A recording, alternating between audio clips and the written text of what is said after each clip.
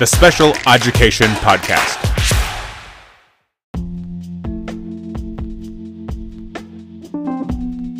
This is Paul Hubbard once again on the Special Education Podcast. Today I'm going to question some of the traditional methods for teaching and classroom organization and hopefully provide an alternative that is more effective and helps students be more engaged. One of the first things I'm going to talk about is the traditional desk and chair setup in a classroom. Now, I just have to look at a classroom to be able to identify what kind of classroom it is, what to expect from that classroom. And that is because I've developed that instinct as a kid to help avoid classrooms that I would not be successful in. Now, obviously, I don't always get the choice of which class I get to take, but it does help me decide where I want to go in that room. Having students with desks is not necessarily a bad concept in itself, but oftentimes I see teachers use it as a behavior management system instead of what it should be, where students want a front row seat because they want to see everything in vivid detail, like a sports event or show. Having a front row seat in an engaging event is a desired commodity. Why is it not so in education? If you have a good behavior management system in place, you don't need to use seating arrangements as a way to do it. That is when it gets really fun. What if the place where the students learn is a place that they earn? And what if it is able to be much more personalized than it ever was in any classroom that I grew up in? I'm going to take you back to my childhood. Desks for me were a sign of imprisonment. Every experience I had with a regular desk was bad. Not only was I, as a over 6 foot, 200 pound high school student, barely able to fit in the desk, but I could never get comfortable or really effectively learn in this tiny 2 by 2.5 square. Now, I get it. Some of you don't have a choice of seating, but if you're a special education teacher, you have more flexibility than a gen ed class. For one, the requirement for the amount of kids that can be in a special ed classroom at one time is substantially lower than the average gen ed classroom. That gives you a unique opportunity to try a different seating method. And what better room to try a different seating method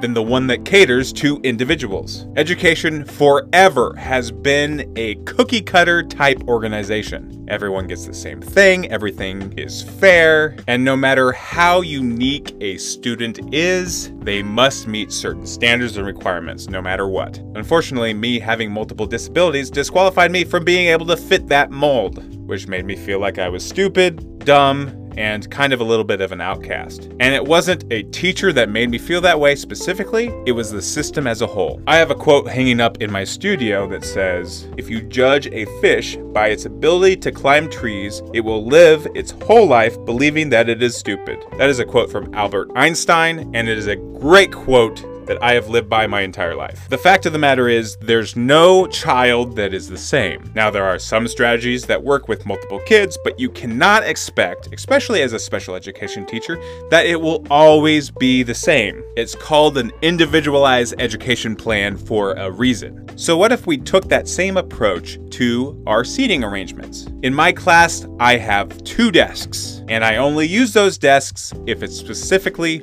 requested by the student. I have wobble cushions for each student that would like it, and they can sit on the floor, on the carpet, or sit at one of the tables. Not a single one of my students, nor should I expect them to, like the same seating arrangements. That should be a testament that we should not try to standardize the way people learn. I have one student that wants to go to the table every time. I have another student that wants to change it up every time. I have another student that is very large and it's hard for him to be on the ground. So I got him a chair that had a back on it that he could put on the ground to help him be more comfortable. We have an individualized education plan, but oftentimes we don't include the environment into that. Yeah, of course, we have a small group environment, not a lot of distractions, all of those things. What about the simple things that just make students more comfortable learning? And the fact of the matter is, it is actually relatively convenient to have different chairs for each student, because you can always buy 1 or 2 chairs at a garage sale for next to nothing. And if you have enough different choices, well then, congratulations, you have what's called flexible seating. Now you have given students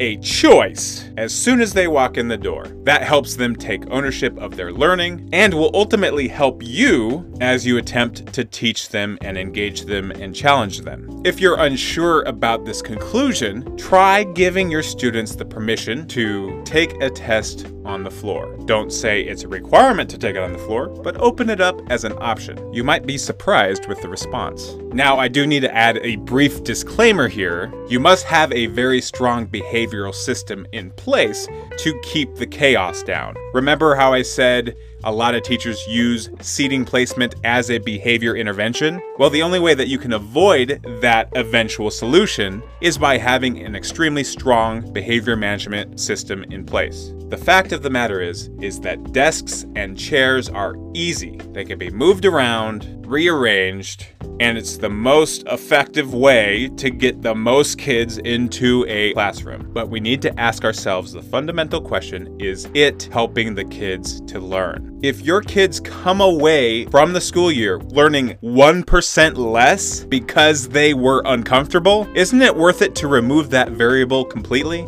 Just think about the professional developments you've had to attend. In the more comfortable spaces, haven't you been more willing to listen? When you're in an uncomfortable chair and have to sit for an entire hour, that eventually is the only thing that you think about. And that's just a typical person. Imagine having ADHD and being in that situation. It's not that what you're teaching isn't interesting, it's the fact that we can't think about anything else because we are uncomfortable. You may be intimidated because you've seen Instagram photos of classrooms that have multi-$1,000 setups for flexible seating. You don't need that. A stool from a garage sale, an old beanbag that your kids used to use, a cheap cushion from the outdoor furniture aisle, colorful dog beds, inflatable personal rafts, a nice comfortable mat or rug from TJ Maxx. The possibilities are endless. These are just a few of the things that I've discovered. Not to mention, get an account on DonorsChoose or ask for a grant. I have written over 8 grants or DonorsChoose projects, and I have gotten 8 projects funded. And what a fun way to impact your classroom. It can be an accumulation over the years. It doesn't have to happen all at once. But the impact of taking away that cookie cutter, at least in the setting that these students will be learning, and it will be clear your intentions to make their learning experience individualized. Also, give students the ability to personalize their space. An easy, cheap way to do this is to give them stickers. Let them deck out their learning space in fun, recognizable characters or colors. Something that I did is I got a giant Jenga set and had each of my students design their own block. I then used those blocks to help place my students in the morning. I did random block drawings throughout the day, and I was able to send it home with them at the end of the year as a reminder of their growth. Another thing that I have done that has been very effective is buying electrical tape. Now, hear me out. Giving students the ability to pace around their space is an invaluable resource. All I did was make a circle around their seat. I've even done it to where they just have a line of tape they have to tightrope on. To be able to tell my students that they can move around at any point in a lesson. As someone with ADHD, that permission makes me try so much harder. I truly feel like someone understands me. One last thing, make the entrance into your classroom adventurous. I do this in a couple of ways. I have a speaker that I keep by the door that plays some upbeat music. I have a bunch of lamps that I have colored light bulbs in to add a unique flair to a relatively plain classroom. I also have a classroom password that the students must answer in order to get into the classroom. This is a great review strategy as well. For example, one of my passwords was to add 2 fractions together. The students would be given a whiteboard whiteboard and be able to answer the password in order to get into class. Even the students that needed a little help ended up coming away with two things: excited in their achievement to get the right answer, even if it was with a little help, and two, the motivation to pay attention in class next time because they know it could be the password tomorrow. These are just a few of the different ways that you can make your classroom environment a little more odd. Thank you for joining me on the Special Education Podcast. This podcast is now available on Spotify. Just look up the Special Education Podcast, or you can go to the website linked in my Instagram bio. Also, I have an Instagram page now. Just look up Special Education on Instagram and be sure to follow for updates and behind the scenes content. And as always, you can leave a comment or question on my email by emailing specialeducation@gmail.com. Thank you so much for listening. I will see you next week.